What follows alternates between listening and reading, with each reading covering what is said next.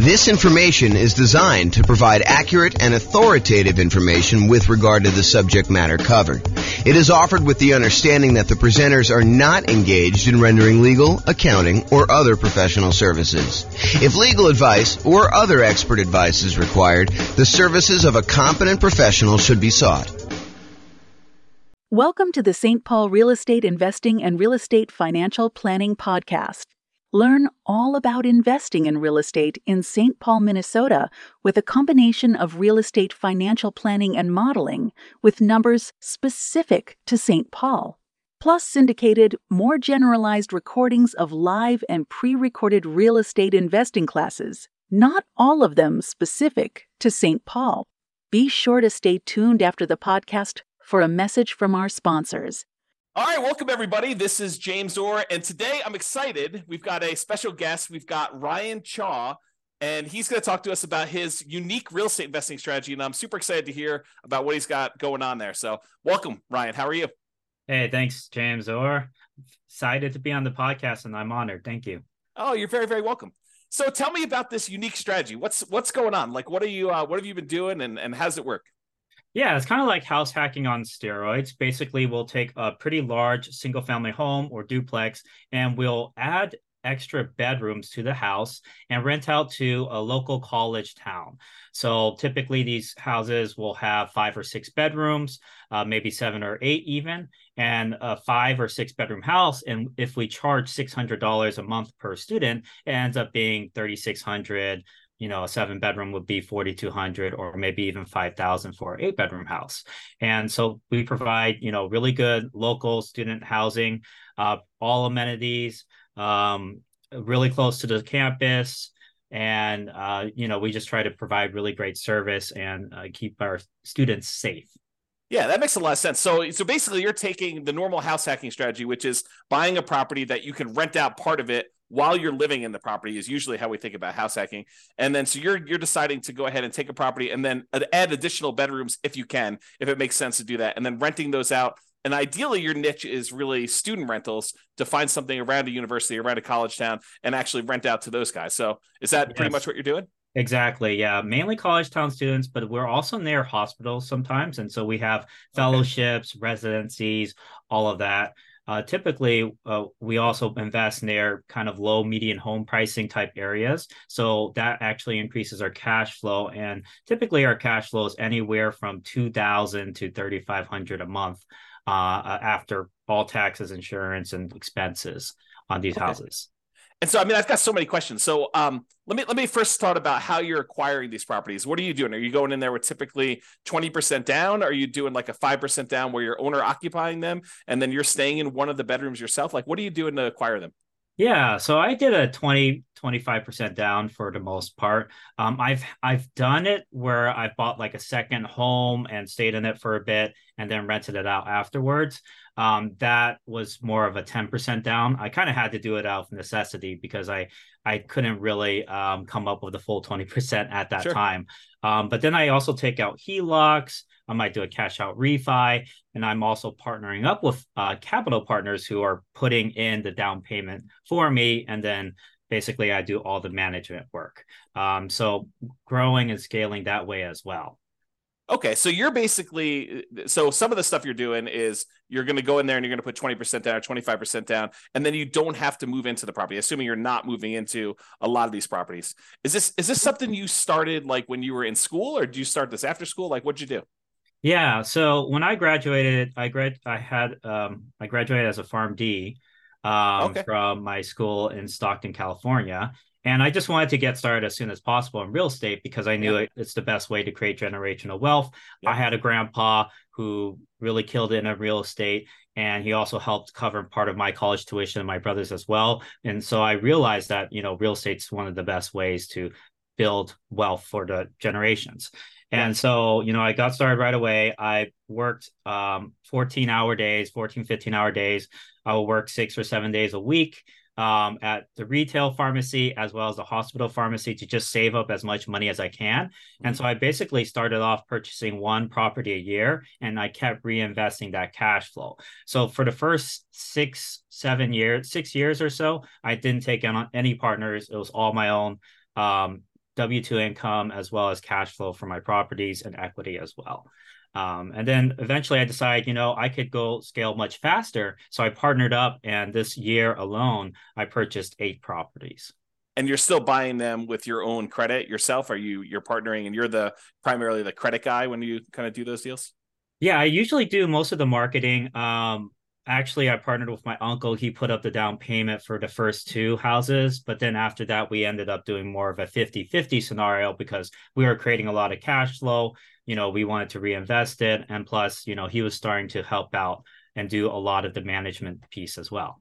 What are you doing for loans after you fill up your 10 loan spots? I assume you're over 10 at this point. I'm at 8. So okay. I purposely did that because I still want to purchase my dream home and maybe my beach house or whatever. Yeah. I want to save at least 2 just in case, right? Otherwise, you run out of loans. You can't do a conventional loan anymore. You're kind of screwed, right? Well, so what we do now is the good news is for owner-occupant properties, the 10 loan limit does not apply. So you could still do conventional financing over 10. Where you get caught is if you have more than 10, you try to get your next investor property, then you get cut off. You need to go to some type of other, non-conventional type financing. Right. I did actually use my owner-occupied one right now. I'm house hacking this one. But yeah, totally understand there. But yes, what we do is DSCR now. In DSCR, you can use the rental income that the property will generate as long as it covers the debt, the anticipated monthly mortgage payment. You will be approved for a DSCR loan. It's like a 1.1 times usually the monthly mortgage. And are you seeing mostly 30-year fixed rate financing on those, or are they going to be some type of adjustable rate mortgage with a balloon of some type? 30-year fixed, yeah. I do 30-year fixed. My last one is 8.125%. So it's higher than the investor conventional loan, but not by much, because investor conventional loans, I think they're reaching high 7s, mid 7s right now, 7.5, 7.625, Are you using like a local bank or a national bank to do those kind of DSCR loans? This is actually a national lender. Yeah. I found them through a network that I'm part of called GoBundance. Okay, very cool. So you said you're managing the properties yourself, and since you're renting the students, are you trying to do like the classic, get the parents to co-sign, and you're doing like a year-long lease, but they're really only there for 9 months? Like, what are you doing for handling some of those traditional student rental type issues? Yeah, for sure. So I always do a lease. If I'm in the middle of the year, I'll do a lease until July 31st. And then from there, I'll do August to August leases. Because a lot of these people who are doing like fellowships and residencies, they're really not taking much summer off anyways. Yeah. Plus a lot of grad students, they're doing research during the summer, so they still need the place to stay. With that being said, if they do not need it during the summer, they can always sublet it to another tenant, like a summer school tenant. And that happens just fine. I'm able to even help them out. I tell them, I can help you out during summer, although it is your primary responsibility. I'll help you out, and I haven't really had issues not having like somebody not being able to find a subletter. Like I would say 9 times out of 10, they're able to find a subletter. And so are you co-signing? I would say it depends. So the kids have several ways to pay the rent. They could take out student loans. They can take out, might have financial aid. They might have a job. They probably, the most common way is their parents are covering the rent, right? Mm-hmm. So if you have the parents covering the rent, in that case, I will have them co-sign. And what's great about this method is you never have to deal with unpaid rent, because what parent is going to just stop paying rent for their kids' lodging, right? Yes, likely. Well, I've known some crazy parents out there. Maybe you find one that's willing to let their as long as they have a good relationship. Okay, so that's awesome. So you're not really having the need to do the cosigner if you're getting student loans or financial aid, because you think if they demonstrate that the financial aid has a section for room and board, which is the case in a lot of cases. I've even had somebody who paid the full year, never stayed at the house, but the financial aid was covering it. So said, might as well take it. Are you collecting the entire lease amount up front then, or are you collecting it as they pay out with the student loans? I don't even know how student loans work anymore. Yeah, so it's due on a monthly basis still. Okay. Yeah. And does the student loan stuff come out like all in one lump sum, or does it come out in usually monthly? It does. So come out like for the fall semester, there'll be a one lump sum, and then there'll be a lump sum for spring. Usually it's around August timeframe or so that they'll get most of the funds. Okay. Or a little bit before. What's a typical like price of house you're doing with this strategy in your marketplace? Yeah, so where I'm investing now, I invest in California and out of state. So I have five in California. I have eight of them or nine of them out of state, one in Alabama, eight in Ohio. So the price in Alabama was 210,000. We're renting that out for 4,200 ish, a little bit more. I think 4,250 Okay. per month. And then for Ohio, I will buy the first one we bought was 210,000, and we rented that out for $3,750 per month. So the Okay. cash flow on that was around 2,300, 2,500 a month. And the cash flow on the Alabama one is around I think it's a little bit over 3,000 a month or so. Okay. And when you're qualifying for the loans, is the lender using the student the student rental income, or are they using more of a traditional rental income in order to qualify for the loan? Yeah, so that's a very good question. So if you do a DSCR type loan, to get qualified, they will estimate what the market rent is. They're not going to assume that you're going to rent by the room. And sometimes, like if you do a refinance through a DSCR, they prefer to have a traditional lease. So you would have to have everyone sign on like one lease. But for conventional, they're actually okay doing a refi and taking 75% of your rental income. Usually 75, sometimes 100% if you actually report it on your tax returns. And Yeah. as long as the conventional lenders, usually this is in most cases, as long as they see 1 year leases, they will still take that rental income. And they might take off 25% of it at most, but they'll still use it for sure. Okay, that's super interesting. Have you ever had, because I assume you do some like teaching of this strategy to some of your kind of like students and or partners to kind of help people do this. Is that right?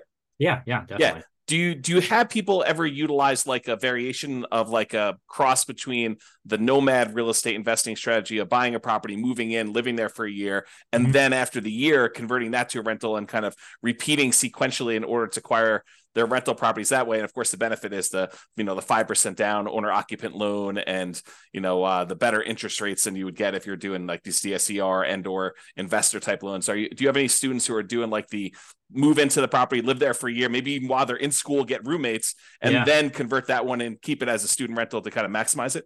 Yeah, definitely. I actually had three students this year at least that have done that strategy. They lived in it for a bit, or maybe, a year or at least a couple months, right? And Yeah. then they rented out to housemates, and Yep. then that's how they got started essentially. Yeah. And they're able to also put a lower down payment potentially. You do have to be careful with those regulations, though.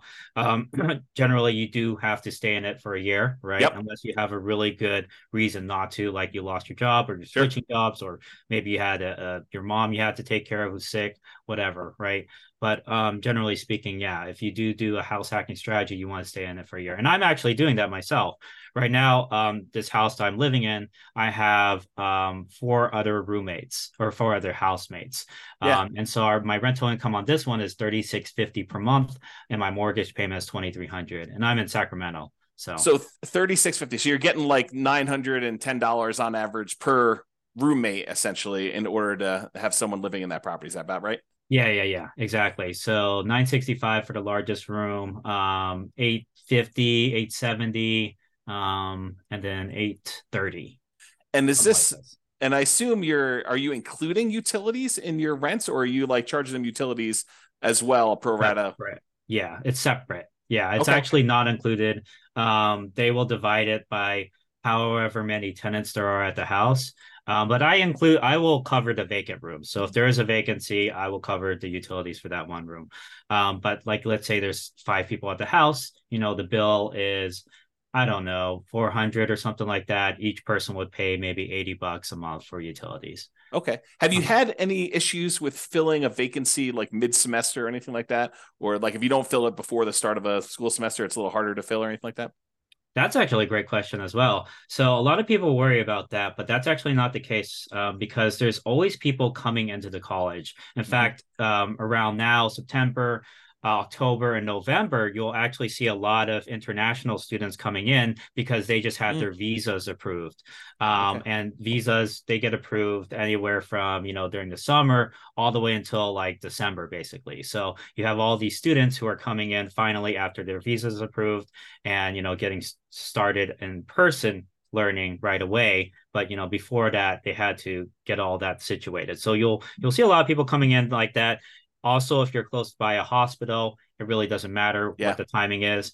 But with that being said, there are going to be like a big wave of students that will apply in April, May, and July. And then for spring semester, you'll get a wave around, November, December timeframe. So there's always people applying. There's even summer school, right? They'll apply around March or so. So you'll always get these kind of waves throughout. So don't worry too much about the timing. I actually purchased in the last year, I purchased pretty much a property every other month or so. Okay. It's just throughout, and we still filled them all the rooms. Yeah, part of it is judging demand though too. You have to make sure you figure out your market demand, and there's a lot of techniques to do that for sure. Yeah, are you doing your own property management? Yeah, actually, I do. I do have this general contractor with my business partner, and he does really great work. He's very reliable, and as long as I have, we have that boots on the ground that we can count on, that understands that we're out of state, so he might have to go the extra mile to make things happen. That once you have that one really good team player, you're set, essentially. Okay. Yeah. Are you doing like house rules, and are you like establishing those? Or are you letting them kind of like rule themselves, like Lord of the Flies type of style, or like what are you doing there for like managing the house while you're away? Yeah, I mean, whoever wins, right? No. So basically I send out this kind of like a PDF PowerPoint basically that they all kind of can go through, and it lists out all the house rules, what's the Wi-Fi, what's trash day, all of that type of stuff, right? Okay. Or what do you do if you're locked out? What's the lockbox code? And basically they get that right before they move in. Okay, good. Mm-hmm.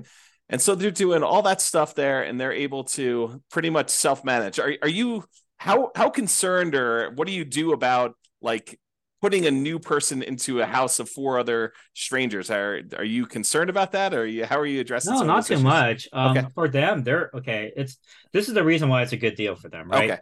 The dormitories, they'll charge like $1,900 or $1,200 for a room, and you'll be staying with somebody else. You'll be like bunking with someone essentially, right?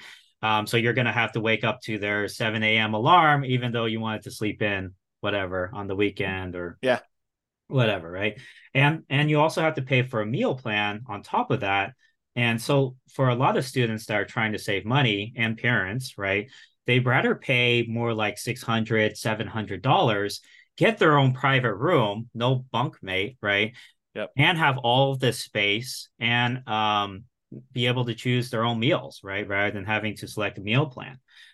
Plus, they have a full-on kitchen, they have a backyard, they have parking that you don't have to pay for.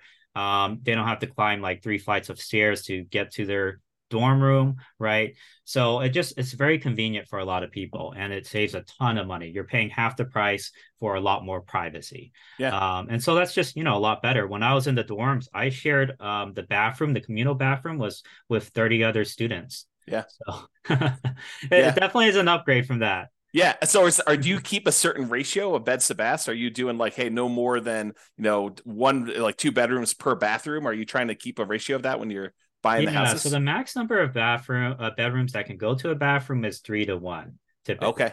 I know, I mean, my dad, for example, he had like 5 other siblings, and basically they had to all share one bathroom along with the parents. So it was pretty messy. But in most cases, people are willing to share with just like 2 other people. They just have to coordinate the shower schedules. And honestly, most of them aren't home. They're usually in class or in lab or studying at the library, right? And so they're only using the restroom to shower and sleep, essentially. Okay, interesting. Mm-hmm. So I know and I'm sure this varies market to market, and I'm sure you do some research on this. In my particular market where I happen to live, we have a occupancy law. It's called the it's called the 2+1 rule. And so you can only have 2 people plus 1 additional person, the 2 unrelated. So 2 plus one unrelated person living in a particular property. Are you like checking that as you go and do it, or is student housing like exempt from that rule, or what are you doing about that? Yeah, no, for sure. That's a very good question. We always have to bring that up because in certain markets, they'll have these ordinances and they'll actually have cases where, student potentially was kicked out because the occupancy limit was breached. So it's really important to be aware of the laws in your market. But with that being said, there are exceptions you can have. So there's something called like a change of use permit where you can change the use of your house from maybe a single family home to a boarding house or a rooming house. There's also a variance, zoning variance. So you could pursue that and get yours basically as a special exception since we're so close to the school, and we're bringing in professional students. Can we go ahead and do this? So the other thing to keep in mind is that limit is per unit. So if you have like a duplex, you can still have, let's say there's 3 unrelated per unit, then that's 6. If there's 4 unrelated, that's 8. And sometimes even, for example, University of Alabama, I know if you invest near there, they have this kind of zoning directly around the school that has up to 5 unrelated. And then past that zone, basically, I think it's 4 unrelated or something like that. Okay. But yeah, you have to make sure you're keeping up with the zoning laws. But what I would do is contact a local real estate attorney and say, hey, this is what I want to do. Occupancy limits, what can we do about this, right? Because we're trying to offer, really good student housing. These are professional students, what's the difference between this versus somebody who has like extended family? Maybe they adopt like 4 kids, right? It's honestly, I think these laws are discriminatory. Like, for example, if you adopted 4 kids, they're not related. I mean, by blood, right? Wouldn't that be considered against the law, right? In our particular market, it's actually if they're adopted by you, they count as being part of your family. But I'm sure everyone is a little bit different. You got to go actually read the regulations. But in my particular market, that's how it works. Sure. Polygamy. I don't know. I don't know about that one. I'm not seeing many of those here. In my opinion, it's kind of inherently discriminatory. But I mean, also you have to make sure you're in compliance with the law. So you have to talk to a real estate attorney who's an expert in that. And that's kind of their job to kind of make sure you're doing it correctly. Have you done this strategy outside like a local university or a local hospital sort of area? Like have you tried this just in a random spot? I wouldn't say no. I wouldn't say that because I definitely we're very focused on providing really good student housing, right? Being the best student housing provider. So we always want to be in a market that has a lot of like hospital positions or a really good college. Usually it's a top college. If you're thinking about like Ivy League colleges, maybe like Johns Hopkins or Princeton or whatever, right? We don't have to be Ivy League, but we're still in the top like 200, 300 colleges usually. Yeah. Have you done traditional rentals before, or has this been your strategy since day one? It's pretty much been my strategy since day one. My grandpa did do traditional rentals. He had a set of 6 flats in San Francisco. And so he rented out to families. He had so much trouble with that house. Like a hoarder tenant, a tenant who would stomp on his like the ceiling above him at like 3 a.m. So like they're having like these parties at like 2 a.m. or something like that. So they're dancing at 2 a.m. So yeah, he had a lot of difficulty with that. The thing I like about students is, especially high quality students like juniors, seniors, grad students, they're really focused. Like they want to get that doctorate. They want to get that MBA, JD, MD, etc., engineering degree, whatever. So they're highly focused on their studies and they're going to generally take care of the house too. I mean, they don't want to live in a pigsty, most of them. So they're going to be, some of the best tenants you will ever have, in my opinion. Some people think that, oh, it's a frat party or something like that. But honestly, I've had way better experiences with these tenants than, my colleagues have, my grandpa's had, my relatives, whatever. Right. Yeah. And are you doing something? I'm assuming you're doing like little things to cater to this group, like, keypad locks to let them in instead of having to do separate keys, and you can remove one and like all that stuff that I'm sure you're kind of really focusing in on to cater to this group of students. Oh Are yeah, you and all the amenities we provide to cater towards that. We have like a Ring doorbell system, and they have access to it so they can see when their packages are delivered. okay? So that provides the safety. We have floodlights. We have study desks everywhere. We have a study room potentially. So yeah, it's basically very, very student friendly. And And it attracts really good students as well. you're furnishing the house to kind of get it ready for all this stuff. So you have like the central living room's got a TV and a couch and like furniture in there and study desks. I'm sure you just talked about as well. So you're doing a little bit of furnishing. What does it typically cost to furnish a student rental like this? Oh yeah, that's a great question. So it depends on what your budget is. You can Yeah. furnish a whole house for less than $3,000 or less than 2,000 even. If you Okay. go to like, let's say Facebook Marketplace, you can find kind of cheaper mattresses around $300 per full size mattress. So if you get like six of those, that's maybe like 1,800, and then the rest of it you get on Facebook Marketplace, that would be 2,500, for Okay. example, for a 6 bedroom place. But it's kind of up to you if you want to do what I do, and I kind of invest in really good furniture. I mean, it's cost effective, but it's also really good. Yeah. I go to Amazon, Walmart, and Target and Home Depot. Those are kind of like my go-to places, and Lowe's Yeah. as well. And then for kitchenware, you can actually save a lot of money on that. You don't need a fancy kitchenware set. You can just go to the Dollar Tree or the 99-cent store, and all the utensils will be like $1, right? Or Okay. plates and cups will be $1, but it's still really good quality. Like I use it all the time, Yeah. my house. So like the amount of furnishing you're doing, you're providing like a bed, a clothes dresser or something like that in their rooms, the couch in the living room. I'm sure. Are you doing a TV? No, You're, actually. you're not I do providing not TV do at a all? TV. Yes, that's up to them if they want to bring in their own TV. I want to encourage studying, right? I want this to be a very good, You're quiet, the studious landlord environment that for wants them to people. graduate. Yeah. Oh, that's No, pretty no funny. beer pong, Okay. yeah. But I So mean, it's up to them. If they want to bring in the TV and do that, that's fine as well.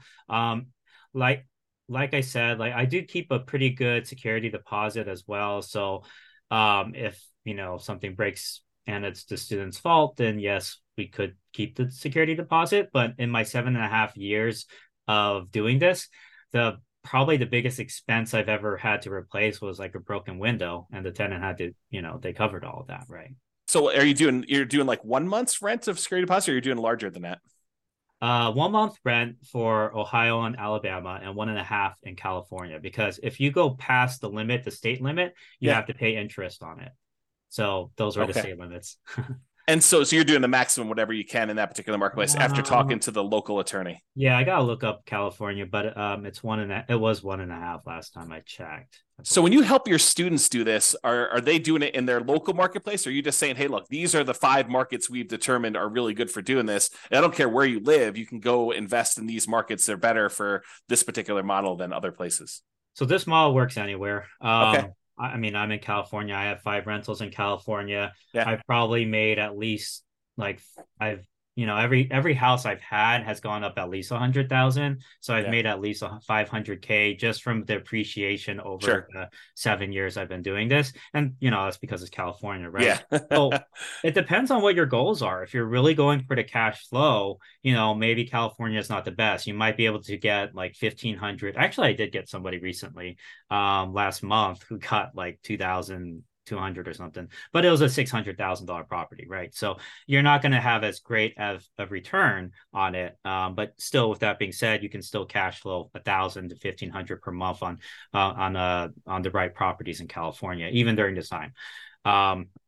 As far as out of state, there's definitely a lot more opportunity, at least, being in California, right? So I've had a lot of people who were in the Bay Area. I think I have at least 4 or 5, well, yeah, over 5 actually, over 5 clients who live in the Bay, but then they rented, or, they bought out of state. Yeah. Because they wanted that cash flow. But Right. then again, I've also had a lot of people who purchase in-state, San Jose, Riverside, UC San Bernardino, Stockton, Sacramento, Elk Grove. So, it works everywhere, Yeah. essentially. Just like, Yeah. do you want That's more appreciation or cash flow?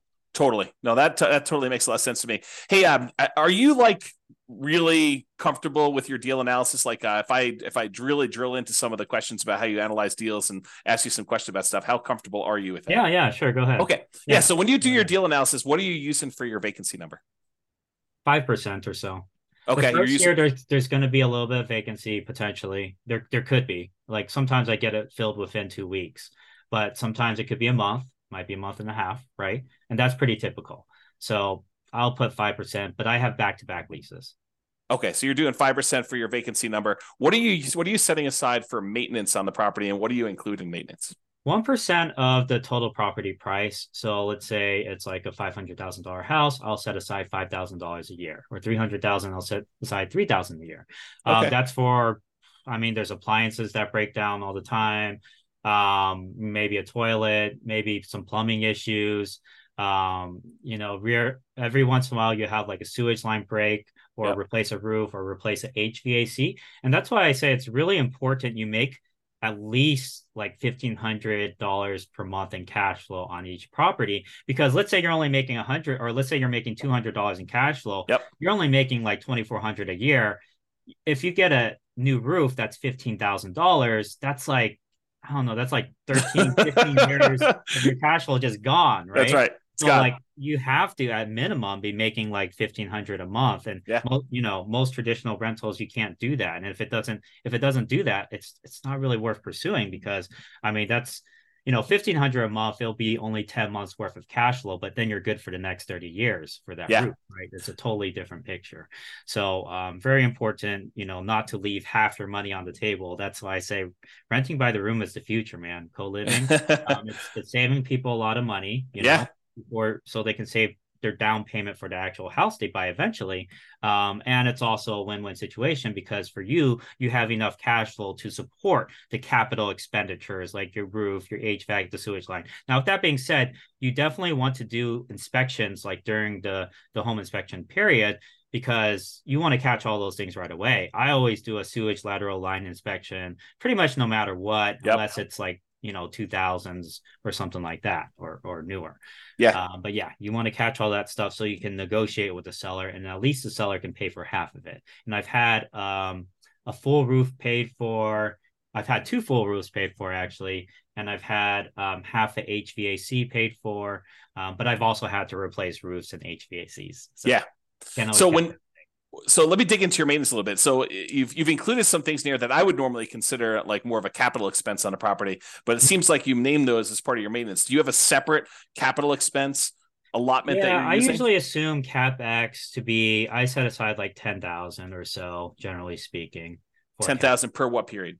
I just at the beginning. Okay. Then I also set aside, like I said, 3,000 a year that will go towards landscaping, appliances, general maintenance, etc. And that's your maintenance number. Yeah, exactly. Yeah. And that's like, what you get from taking all the expenses that I've had over like 5 years, or well, it's been 7 years now, but I did an average over 5 years, and I just divided and and it turned out to be around 3,000 per house ish. Okay. And how often are you doing paint and carpet? How many turns do you typically get out of paint and carpet with a student rental? Oh, yeah. So at the beginning, I might replace some of the carpet if it's really messy.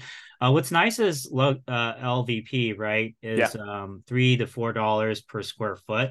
That's actually really, really, really cheap. I mean, a bedroom will be maybe 120 square foot. That's maybe 360 for materials. Your guy charges labor. It might be, I don't know, 600, 700. I mean, it should be, but it depends on who you use, obviously. If you have somebody with a license, they might want to charge more. But you can have a handyman replace flooring. Okay. And so now going back to the deal analysis part, so we kind of got a better understanding of maintenance and CapEx and how you break that down. So as far as your personal expenses as being the owner of the property, I understand long-term rentals really, really well. I don't do any student rentals. What other expenses do you have on the property that you don't typically have on other rentals? Are there any utilities you're paying? What is considered an additional expense that you don't normally have on like these long-term rentals? It's very similar. The utility bills will be higher, but it's divided among the tenants, right? Yeah. So you're still not paying it. As far as maintenance, you do have to counsel them to do certain things that maybe somebody who has lived at a house for a long time might know. But Yeah. with that being said, even traditional long-term renters, they don't know things, you would think they would know. But anyways, there's certain maintenance things like any type of grease, like you're frying up bacon or whatever, you want to solidify it and you pour it into a fat trapper, and then when it solidifies, you put it in the trash can. Otherwise, if you pour it down your kitchen sink, that thing is going to clog, right? Yep. Same thing for hair in showers. Happens all the time, right? Got to get a hair catcher. I also have a kitchen sink hair catcher as well, that I purchased that they can, clear out when the hair gets high. But if they don't do that, I would say 6 months in, you'll probably have some sort of the shower's backing up. What do I do? Kind of call, right? So you have to train them how to do these things, and it's all part of kind of like the move-in instructions / house rules. Are they mowing the lawn at your properties, or are you doing that as a service for them? No, I do it as a service. So I pay for landscaping. I think the landlord generally should pay for landscaping, but I did have a group of students who are like, "Oh, can we save money in rent if we maintain the yard?" Yeah. And I was like, "Yeah, sure. Why not?" So we knocked off $20 per student or $15 per student, and then they maintained the yard for us. So we didn't. Okay. And so they're doing lawn mowing. Or you're doing lawn mowing in most cases, except for that one kind of road case where they're doing that one exception in like 7 years. Yeah. What's your lawn mowing usually run you? 60 to 90 a month. Okay. Yeah, if it's like more complicated, really fancy, like trees everywhere and all that, it might be more like 110 or 100. Yeah. And what are you doing for like snow removal? I'm sure Alabama probably doesn't get much snow. I don't know where you are in California, they get snow, but Ohio you do, right? Yeah. So definitely they're not. So I do provide a snow shovel, for projects, but the shovel, or you actually provide snow removal? Shovel and snow removal. So it depends. Like there's a huge blizzard, right? Obviously, I don't want the kids going out and shoveling snow. I'll tell them that, But if it's light snow, they can kind of help remove the snow from at least the front of the house. But with that being said, like if there's a blizzard and it's really bad, we'll get a snow removal guy out there. Okay. And so you're kind of manually managing all these things remotely? Like yes, but I do also have VAs, and very soon I'm going to have an executive assistant. And we created SOPs, a scope of work for them and everything already. So they're going to be taking on that project sometime next month or so. Just because it's out of state and everything, I'm like, it's nice to kind of offload some of those projects to other people. Yeah. Okay, that's really cool. So based on like the numbers you've gotten there, when you run your analysis, are you doing like a cash on cash analysis for your properties? Like, are you determining the cash number? Well, do you know what your cash on cash typically runs for these for you and your students in general? I don't need to know yours specifically. Right. So a lot of times it'll be above 20%. So like I would say, maybe on the low end, 20%, but on the high end, we've hit like 50% cash on cash returns. I know it sounds like, is that real? It kind of raises red flags, but we've made that in some of our properties. Yeah, and when you do your calculation, I'm assuming you are taking into account vacancy and the maintenance numbers that we talked about, and I assume the CapEx numbers you're talking about. Yeah, you always have to take into account all of that. Yeah. And utilities and stuff like that for those. So yeah. Okay, good. So it sounds like there's some pretty good returns to be made here. And at those rates, I mean, paying off the property is can be accelerated if you decide that's your strategy. If you want to go and reinvest things and pay down your loans, or you want to acquire additional units in parallel, I guess you could do that too. You save it for down payments. And exactly. I actually paid down my very first property and then sold it for $437,000 to buy 7 other properties. So you re-leveraged. You basically went in, you bought properties, let it appreciate, because we were in a very bull market, with the market going up last 10 years or so. That was my first house too. So 7 years ago. So significant amount of equity on that one. Yeah. And then you went and sold it. And then did you 1031, or did you just kind of take the money, pay the taxes on it, and then go out and redo it again? Yeah. I would recommend 1031 if you can. But it did require reinvested all of it. And I wanted cash available because we know, the economy, no one knows where the economy is going, but it's good to have cash on hand. So I wanted that cash. So I was like, okay, let's just do this instead. Yeah. Are you a big reserve guy? Like, do you think a lot about reserves when you do your property stuff? Okay. I always 100,000 in reserves. Where I'm at right now, at least 100,000. Otherwise it's like, I've seen a lot of stuff go down in houses right after Yep. 7.5 years. When you, I guess, like at the beginning, if you have like up to four properties, you could probably get away with like 25-30,000 in reserves or so. Unless you want to put everything on a credit card. And there are business credit cards, by the way, that'll do 0% for a year if you're worried. And there's also HELOCs as well, which you don't have to take out until you use it. But so I have all that. But then when you really scale, it's really important to keep a lot of capital in your pocket just because there's just things that come up. And I would say when you hit 10 properties, I would recommend having a good 80 to 100,000 kind of just as cash. So you think maybe as a HELOC, yeah. So you think of it in terms of a fixed dollar amount and less so in terms of like the number of months of the actual expenses you have on all of your rental properties combined, like like 6 months of reserves as an example versus your $25,000 in your account. You like to think of it in the dollar amount? Yeah, I usually do. Okay. I think about what I might have to eventually replace on each property as well. Sure. Right. And so all of that kind of goes into deciding how much should we keep in reserves. Okay. So you're merging reserves with your CapEx account. Yeah. So a couple of reasons too, like, and we've seen this recently, right? Banks are resolvent. What do you call it? They're insolvent. Insolvent, yeah. Yeah, that's the word. Silicon Valley banks that we're talking about. Right, exactly. And that's just how the banking system works, right? If everyone wants their money, they don't have it, right? Sure. That literally is the definition of modern day banking. So, what happened in 2008 is all these people who took out HELOCs and all that, all those banks started demanding, all that money back, right? And so one thing we're doing is pulling on some HELOCs, and we're okay paying some of the interest on that. Sure. Just for the peace of mind to have that liquidity, right? Because it's if you pull it out and you put it in another bank, now they can't close the account. But if you paid off that HELOC or you don't use that HELOC, they can just decide to close that account. Totally. It's actually written in the HELOC contract in most cases too. So if totally. You're a real estate investor, keep that in mind, especially during these times. Good. Well, I'm glad you're doing the reserves. I'm glad you're teaching the reserves thing. Let me ask you kind of like a follow-up question about reserves then. Are you taking into account your reserves as a drag on your cash on cash return on investment? Are you setting aside like saying, hey, I'm acquiring this property. I know I need to have 6 months of reserves. So my total amount invested is my down payment plus my closing costs plus, my rent ready costs in order to get all the stuff ready to do it. Plus now I know that I've got 6 months of reserves. So I'm taking that into account when I do my analysis. No, I'm not including that in the cash on cash return, if that's what you're asking, because I'm not dividing by 100,000 in reserves. I'm dividing by the down payment plus the closing costs plus the renovation costs. Yeah, and I guess when you have 100,000 that you're spreading out across 10 properties, you probably wouldn't allocate the full 100,000 to a new purchase anyway.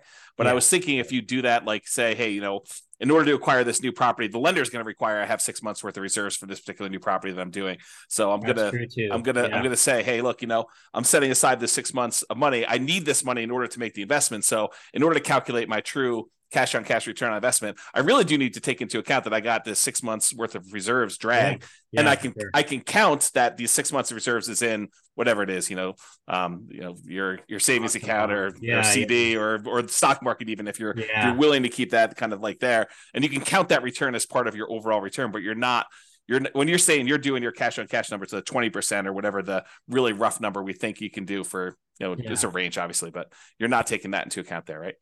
Right. Not the reserves. But what's cool about reserves is like when you're getting approved and everything, you could still use like your 401k. They usually can only use like 50% of it though.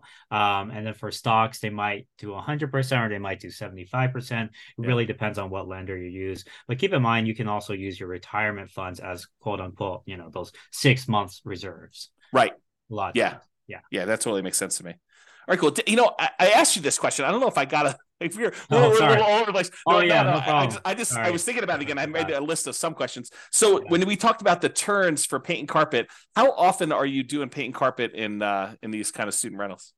Yeah, it depends on what area you're in. I've definitely invested in rougher areas. So, sometimes you get tenants that didn't take care of the property. Mm-hmm. So, you might have to do a whole house painting, but it really depends on what neighborhood, man. I mean, there's something called crimegrade.org. You can look on there. I would say it's pretty accurate for reporting, what areas have a higher crime versus others potentially. Yeah. And then if you invest in more like yellow or green areas, you'll have houses that are probably more well kept together because Hmm. it's just, everyone's high income there. They're keeping, they're paying money to repair their properties as they go along. Yeah. But I've also bought ones where we've had to, do a whole house, you know, like new flooring, new painting for every single room. So, yeah. And so, like, how frequently though? Is it like every 3 years? I mean, I realize there's a range, but is it like on the low end, you should be able to get 2 years at a minimum, even if it's in a rough neighborhood, and then in the really nice ones, you may be able to do it for 5 years or 6 years, Oh, or I see what you're saying. yeah. Yeah. Ever since we've replaced with the LVP, that's a very good product. So we haven't had to replace it a second time over Okay. the like 8 years, 7.5 to 8 years I've been doing it. As far as painting, we might do touch-up painting. Hmm. It's great, like if you can keep the paint can, right? And sometimes the previous owner does keep the paint can, Yep. because you don't want to try to match the paint, right? Hmm. So yeah, that's mainly like touch-up stuff. So Okay. I would say I don't know if I asked you every about this. couple years. Do you Yeah. have any parking issues, or do you like issue parking Yeah, that's spots? a good point. Yeah. So one thing I don't do is invest in HOA neighborhoods because HOA is another level of government. They could say like literally, hey, we don't allow renters anymore. And they could be Okay. like that, because Yep. they're fast with their decisions, and it's Hmm. not like the city where they have to go through this whole approval process, right? So I never invest in their HOA because they could limit parking spaces, all that type of stuff as well. And so it's really important for me to make sure when I purchase a property that there's enough um, like street parking available, or maybe there's a large pavement or garage that I can park a lot of cars at. But Okay. I always assess that. It's very important to look at that. And usually I try to have enough parking for 5 cars at least. Okay. But with that being said, I'm so close to the school that I would say half the students will either bike or walk or take a shuttle. And Okay. that's another good point. If you're nearby a shuttle stop, that's a huge um, benefit as well for savings. Okay. If you can buy near there. How are you dealing with two related issues in my mind, at least? How are you dealing with mixed gender in the houses? Like, is it all boys, all girls? Are you don't really care? They're adults who need to take care of themselves. And Yeah. then the second follow-up question related to that is, how do you deal with boyfriends, girlfriends staying over at the properties? Oh, that's a great one. The default is co-ed. The default will always be co-ed because it's 50-50 essentially for Yeah. females and males. But with that being said, there's a lot of different cultures out there. For example, like Indian culture, the girls aren't supposed to be living with their guys until they're married. That's Hmm. just cultural Yeah. things, right? It's a cultural restriction. So, for those, tenants, they'll say like, we prefer to stay with other females. And so it's really important. You're not like being discriminatory. So like in Right. your ad, you cannot say like females only at this household, right? Right. That's discriminatory.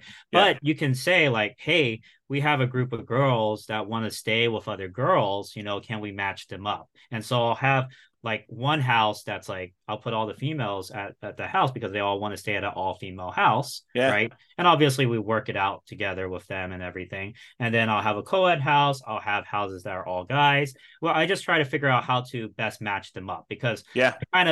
I kind of have a little bit of a questionnaire, like what kind of roommate do you want to stay with? Do you prefer co-ed, Yeah. all females, whatever? And then I'll match them up accordingly. It's kind of like how colleges will do that, like freshman year. What are what qualities in the roommate are you looking for, right? Yeah. So, And so you're doing that level of like almost selection and yeah, pre-screening for yeah. your It's on tenants? my Google form. I have an intake form. Okay. What year of you, what Hmm. are your preferences, what room are you preferring, a larger one, a smaller one, all of that type of stuff. Oh, move-in date, of course. So all of that information's on the Google form that I sent out. Okay. Are there any questions I didn't ask that like you normally get that are like, hey, I'm gonna do this thing, but what about this thing? Like, did I miss any crazy ones?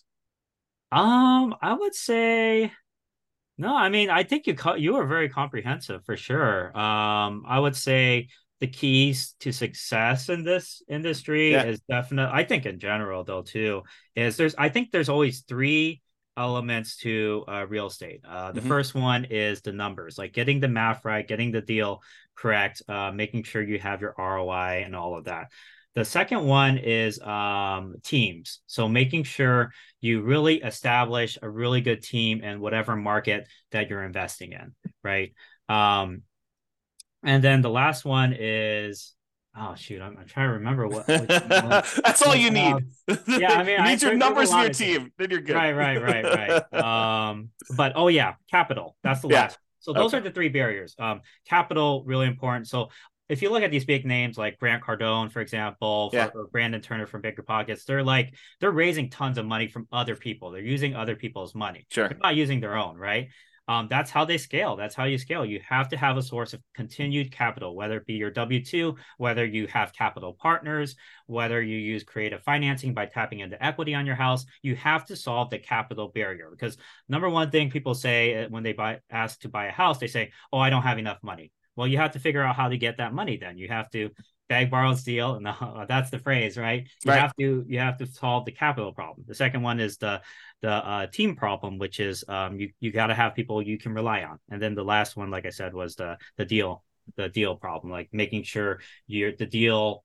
You have to know the numbers, you have to know the math, you have to be able to anticipate when you have to potentially replace something down the road, anticipate potential problems on the house down the road based off of what you're seeing from the inspection, like red flags and all of that.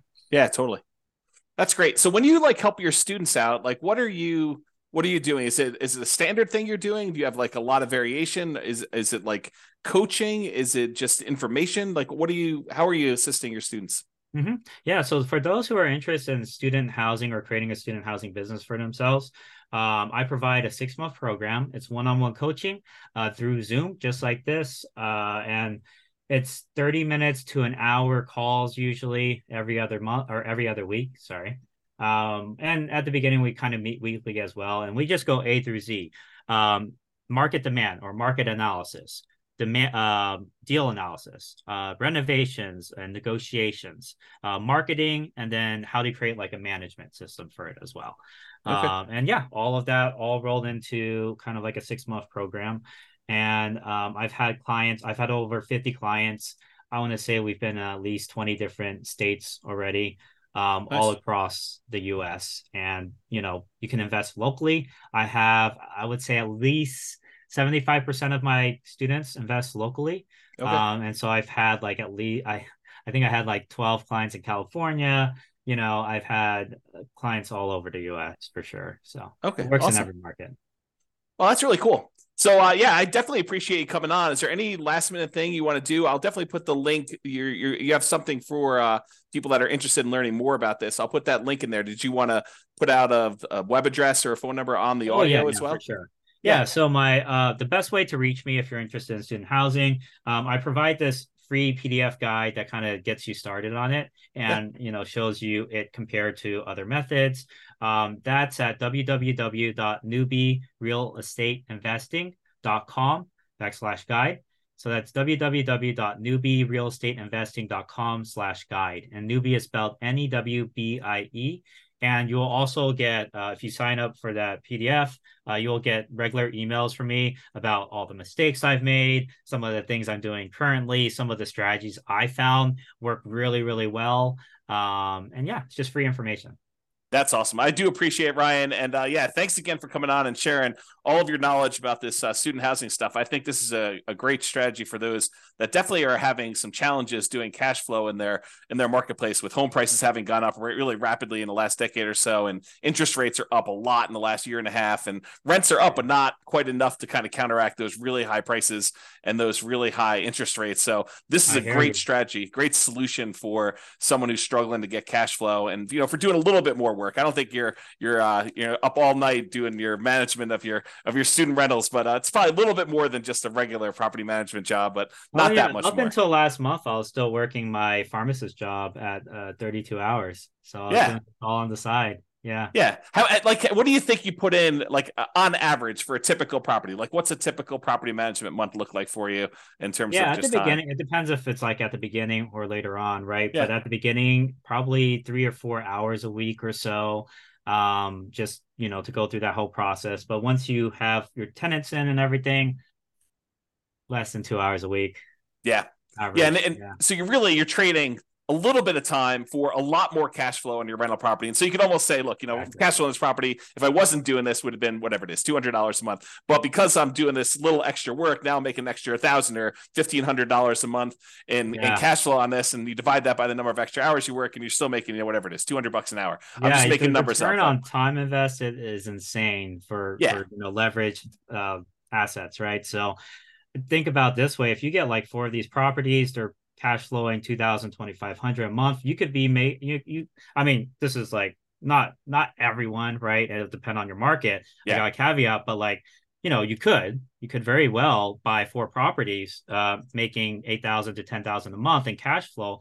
And how much time would you put in? Let's say it's 2 hours per property times 4 properties. You're putting in 8 hours a week, one work day to make $10,000 a month. Yep. Right. I mean, it's like, not bad at all.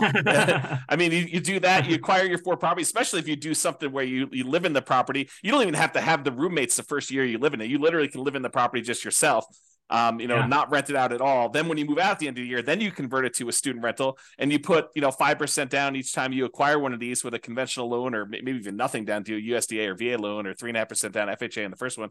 And then you got these, for 20% down on one property. If you do it over 4 years, where you put 5% down each time and move into the property, live there for a year, and then convert it to a rental for the amount of you had for one down payment on one rental property. Now you acquired 4 of these, and you got $8,000 a month in cash flow. I mean, if you can do the $2,000 from the rentals, and you're done. I mean, a 4-year process, you acquire it all, and you're ready to go with your student rental empire, and you do a little part-time until you get a little bit more cash flow. Then you hire the property manager. You hire like a VA or two to kind of oversee the whole business for you, right?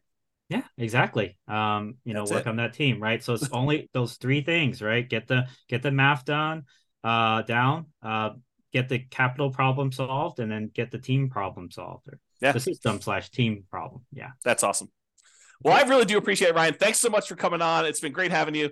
Thanks so much. Bye-bye for now. Thanks, James.